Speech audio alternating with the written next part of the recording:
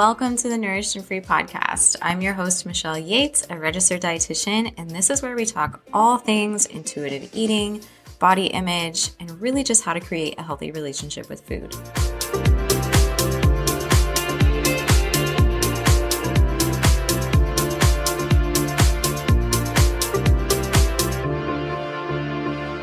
Today's topic is something I'm really excited to talk about, which is because binge eating is so incredibly common, but we don't really realize that it is.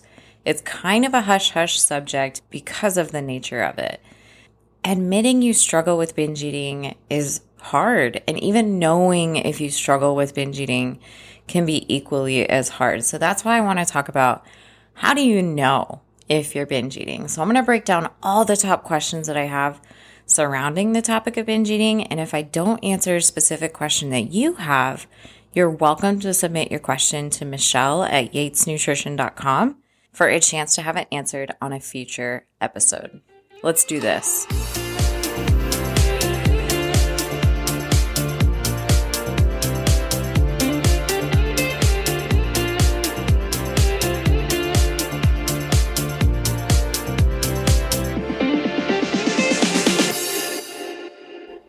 I actually like to think about binge eating in two different categories.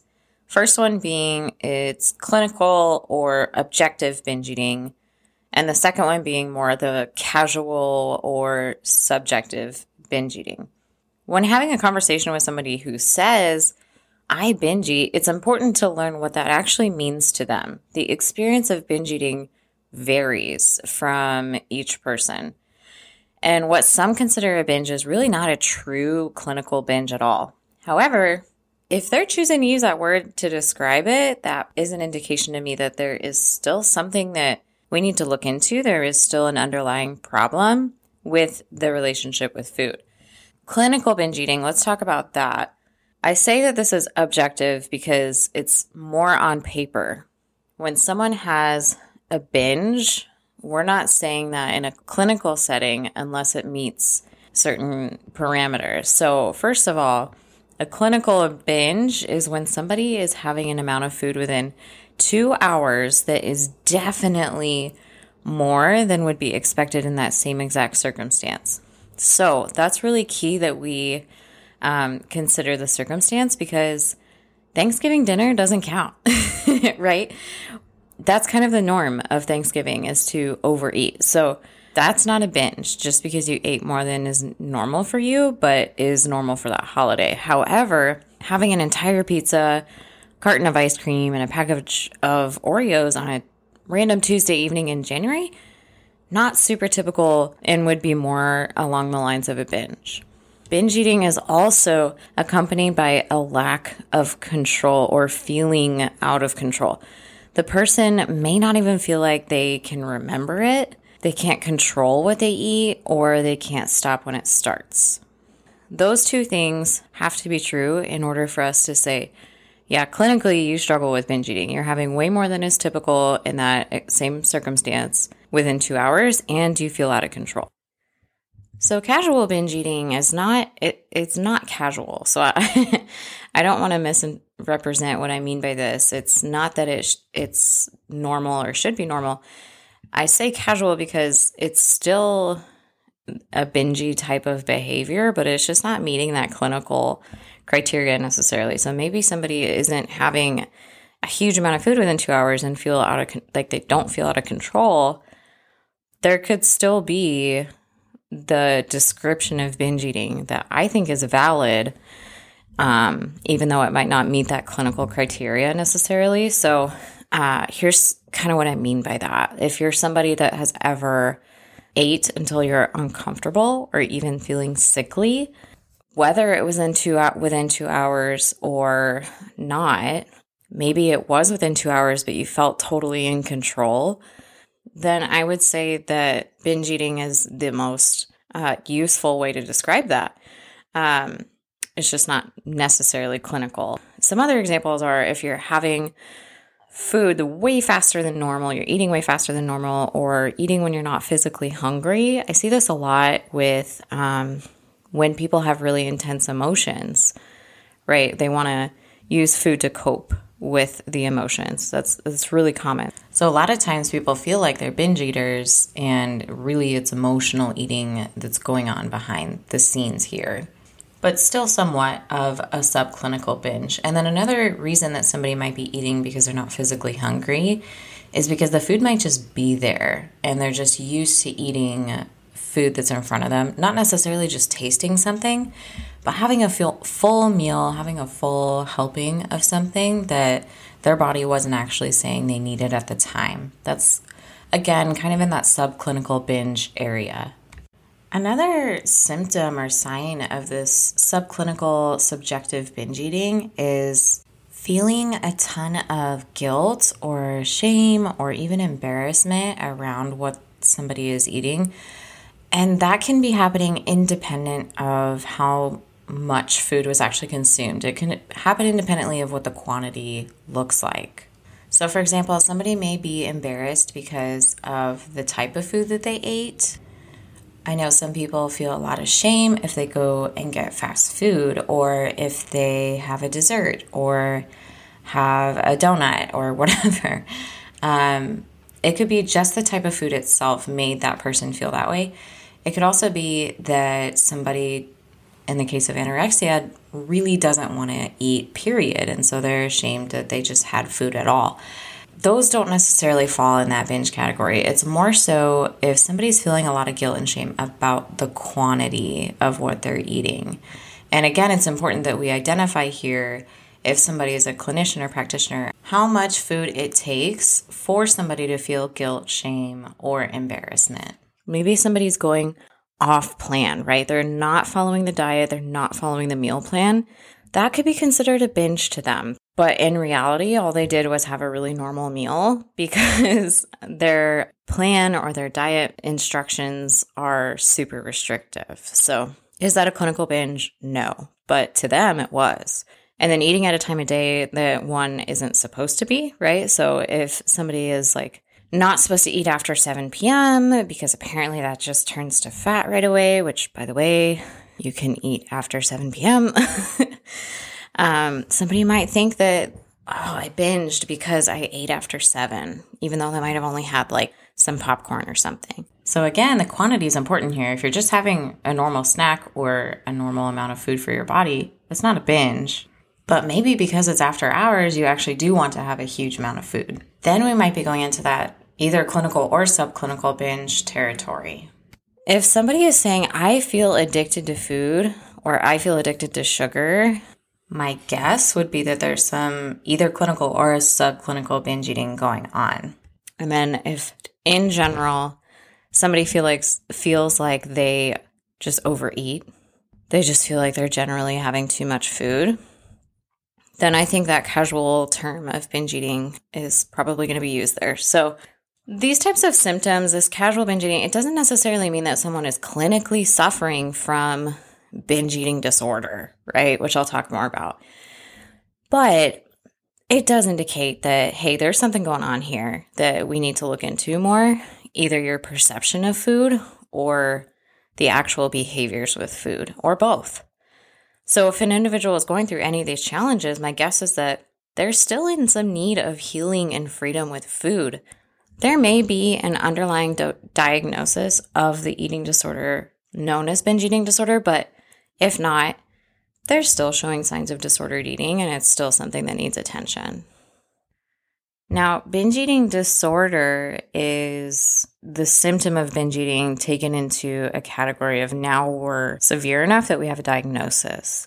So binge eating disorder, it's life-altering, it's even life-threatening, and it's in that category of mental illness. So it does require clinical help and support, and it can't be diagnosed unless we're meeting specific criteria, which is outlined in the DSM-5, just like the rest of eating disorders.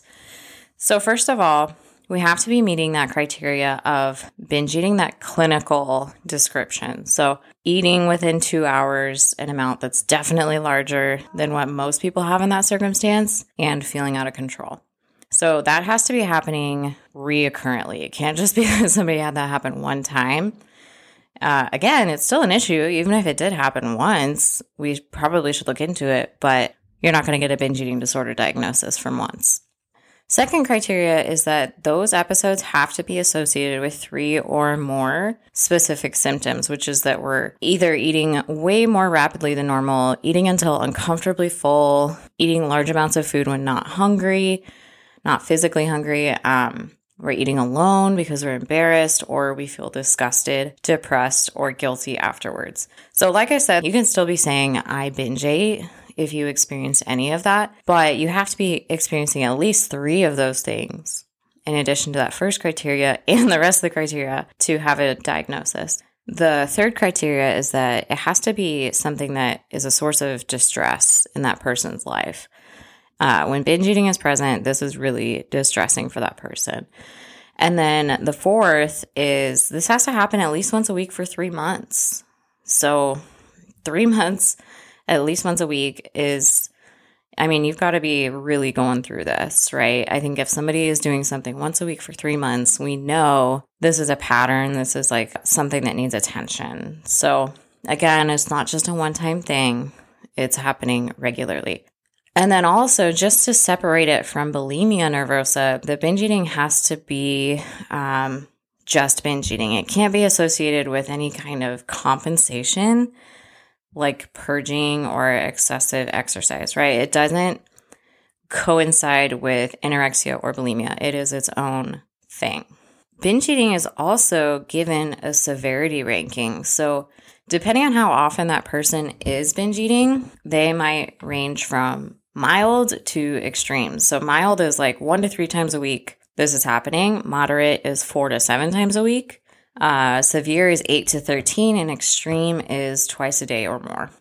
So binge eating can be, as I said, it can be distressing. I want to talk about what it can really feel like for that individual to go through. And there's a lot of different physical and psychological feelings that go along with this. So physically, of course, we're probably going to be feeling overly full and maybe uncomfortable, even sick to your stomach. You might also just be feeling weighed down in general, just really fatigued, kind of heavy. Maybe there's pain or cramping in the stomach.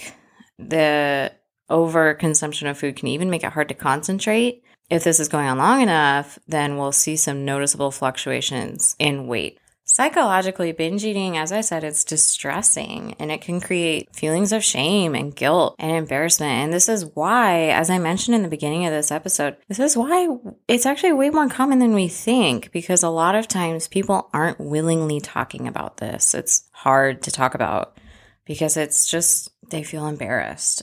And so psychologically, this can really mess you up. And there can even be fear, right? Fear of my health, fear of how this is affecting my life or family. And then typically what I see with binge eating as well is there's that extreme concern over how we look and how our body is changing. One of the most common things I hear from women in my line of work is, I feel addicted to food. Maybe you've even said this. This is typically an indication to me that they're struggling with binge eating. They say things like, I just want to be able to eat food because it's fuel, not just because it tastes good or I need to cope with emotions, right? They want to have that healthy relationship with food. So if somebody's telling me that, they're usually the type of person that is struggling with binge eating in some sense as well. With that being said, this is really normal. Like, this comes up a lot because for how often I hear women say those words, that alone is enough. Like, I don't need to see statistics to know that binge eating is normal. But the statistics are there as well. In the casual sense of binge eating, not necessarily meeting clinical criteria, but they're still saying they binge eat, many dieters, which is about half of the population, experience feeling like they binge eat at some point in time. In fact, dieting is even a predictor of binge eating, which I'll tell you more about why that is in just a minute. Binge eating disorder, interestingly enough, is actually 3 times more common than anorexia and bulimia combined. That actually is shocking to me because anorexia and bulimia, that's what people are more willing to talk about, but still unwilling. I mean, that's still really difficult to talk about. Binge eating disorder, you never hear about it from people. just walking day to day in their life, right? Like it's not a source of conversation, but it's 3 times more common than these top 2 eating disorders that we hear about all the time combined, which is crazy. Binge eating disorder is also more common than breast cancer, HIV, and schizophrenia.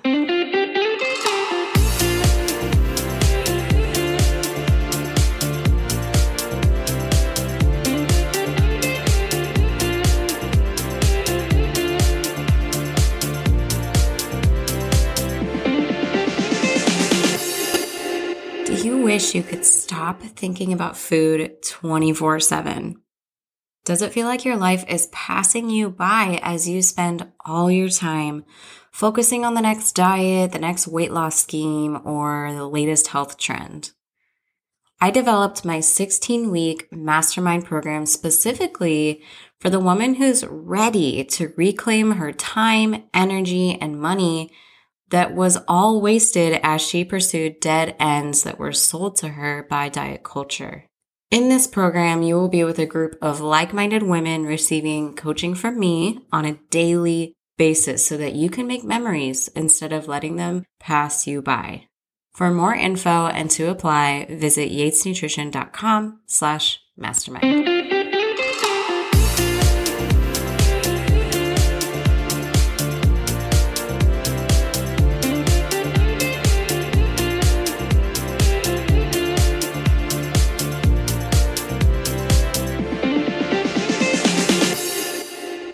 So a word that I have brought up a couple times now is addicted. I feel addicted to food. I feel addicted to sugar. So a natural question is binge eating an addiction, right? I think that's a fair question to ask. Is it an addiction to food? Kind of. So I don't have a PhD in psychology. There's only so much I can feel comfortable saying about addiction because I don't want to step outside my scope. What I will say is that binge eating is a learned behavior that can function as a coping mechanism, similar to the function of what somebody's addiction does for them. If somebody has an addiction to cigarettes, then that's typically a coping mechanism, right? It's a stress reliever. So does that mean that binge eating disorder is as difficult to break away from as an addiction to cigarettes? Not necessarily, maybe depending on the person that you talk to, but with the right support and help, the quote-unquote addiction to food does not have to be a lifelong battle. So all this talk about binge eating and the distress behind it and kind of that addictive quality to it, it makes you wonder, why does this even happen in the first place? And so let's talk about that because if we don't know why it's happening, then we can't fix the problem. And here's what I've found. In my professional experience and just study of binge eating, there's one common thing that it always seems to boil down to, and that's restriction. And I know what you're thinking. That doesn't make any sense. Restriction is probably the last thing, right, that's coming to your mind when you think of binge eating, because binge eating isn't overconsumption. However, when I dig deep into the why behind a binge with my clients or just in case study, I can always tie it back to restricting in one of 2 ways, though. It's not always the same. It's usually one of 2 reasons. There's physical restriction or psychological restriction. So let me kind of explain what I mean by that. Let's talk about physical. Believe it or not, your body wants you to stay alive. Okay, we were created with many intelligent survival mechanisms so that our heart will keep beating and the breath continues to fill in our lungs. What is one of the most basic things that humans need for survival? It's food, right? I think we forget that. We forget it in the midst of our loud and obnoxious diet-obsessed culture that food is actually a source of energy, and it's a key reason that we continue to live and breathe and wake up every day. When our body receives the messages that we're not getting enough food, which is in the case of dieting, right, or restriction, there's multiple systems that turn on and push us towards food. An example of this is a chemical in the brain called neuropeptide Y, NPY. The answer to why do I crave bread all the time, right? This chemical triggers in our brain, and its purpose is to drive you to eat carbohydrates. Carbohydrates are our main source of energy. So it makes sense that we have this backup survival mechanism that's put in place that triggers when we're not getting enough of our main source of energy, and it drives us to find it. So undereating drives neuropeptide white into action, and it really causes the body to seek more carbs. So that's why we're easily driven into a binge when we've been starving ourselves through diets or just general restriction. It's not a problem of self-control. It's just your biology working. Another example is just the basic sensation of hunger. That's a survival instinct. When we feel hunger, we need to eat. End of story. The longer we go without eating, the worse it gets. That signal turns up louder. It might turn off for a little bit, but eventually it does come back, and it comes back with a vengeance. And there's no possible way that you can slow down that appetite, right? Once it gets to a certain point. That is prime time for binging. Oftentimes, dieters will find themselves stuck in what feels like a roller coaster of dieting or restricting and then binging. It's either all in or all out, right? They're having way too much or way too little. And it's because of the restrictive nature of dieting. So that's why a lot of times we see people yo-yo diet constantly back and forth. Psychological restriction is sneakier and harder to identify than physical restriction. So psychological restriction is when there's foods that we think we shouldn't have. We're mentally restricting them. We have rules around what's good, what's bad, what's okay, what's off limits, what's clean, what's sinful, whatever. When we do this, we're creating this psychological barrier around the ability for us to have a certain food. I mean, let's talk about why this doesn't work, right? Have you ever told a toddler that they can't have something? And that could be food, but it could also be a toy or a game or whatever. How did that go? Did their desire for that thing just go away when you said they couldn't have it? I'm guessing it didn't. It probably got even more intense. So just like toddlers, we want what we can't have. And when we decide that there's specific foods that we can't eat, we want them 100 times more. This is an example of why giving oneself unconditional permission to eat any food that's obviously medically safe is so important. I have a client who's diagnosed with binge eating disorder, and she recently relapsed into some binging again. And after further investigation, we were able to find out that she still thought she shouldn't have certain kinds of foods. Even after working together for so many months and working through that psychological and physical restriction, there was still something deep down that was telling her she didn't deserve to have that kind of food, which, not surprisingly, those were the foods that she would binge on, were the ones that she deep down still believed she should not eat. Now, binge eating, as you've probably come to see, is a bit of a spectrum, right? It can range from really severe to not such a big deal, but still something that matters. So when is it really a problem? When is binge eating a problem? I would say binge eating is a problem if you find yourself distressed or preoccupied about your patterns and behaviors about food. If you binge eat, you should not wait until you're meeting that criteria for binge eating disorder to reach out for help. You've still got a symptom that needs to be addressed. The sooner that it's addressed, the quicker it can be resolved. And yes, it absolutely can be resolved. Binge eating disorder does not have to be something that somebody is diagnosed with and then never gets freedom from, or just binge eating in general. If you have that symptom, just because you binge eat doesn't mean you're never going to stop binge eating. The problem with binge eating or binge eating disorder is that not everybody seeks help, or they give up too early.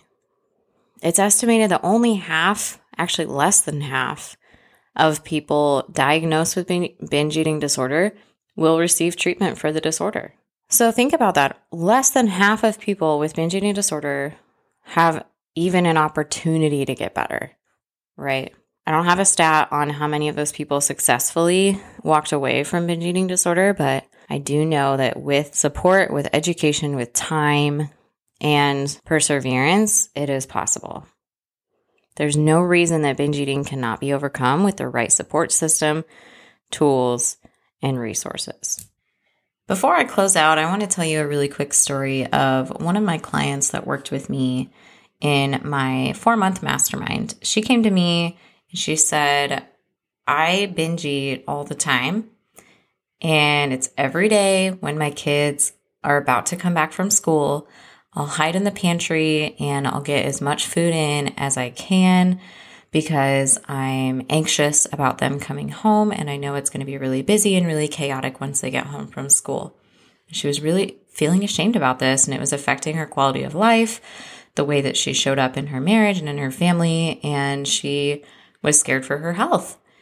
And after 4 months of working with me and working through intuitive eating, she wasn't binging anymore.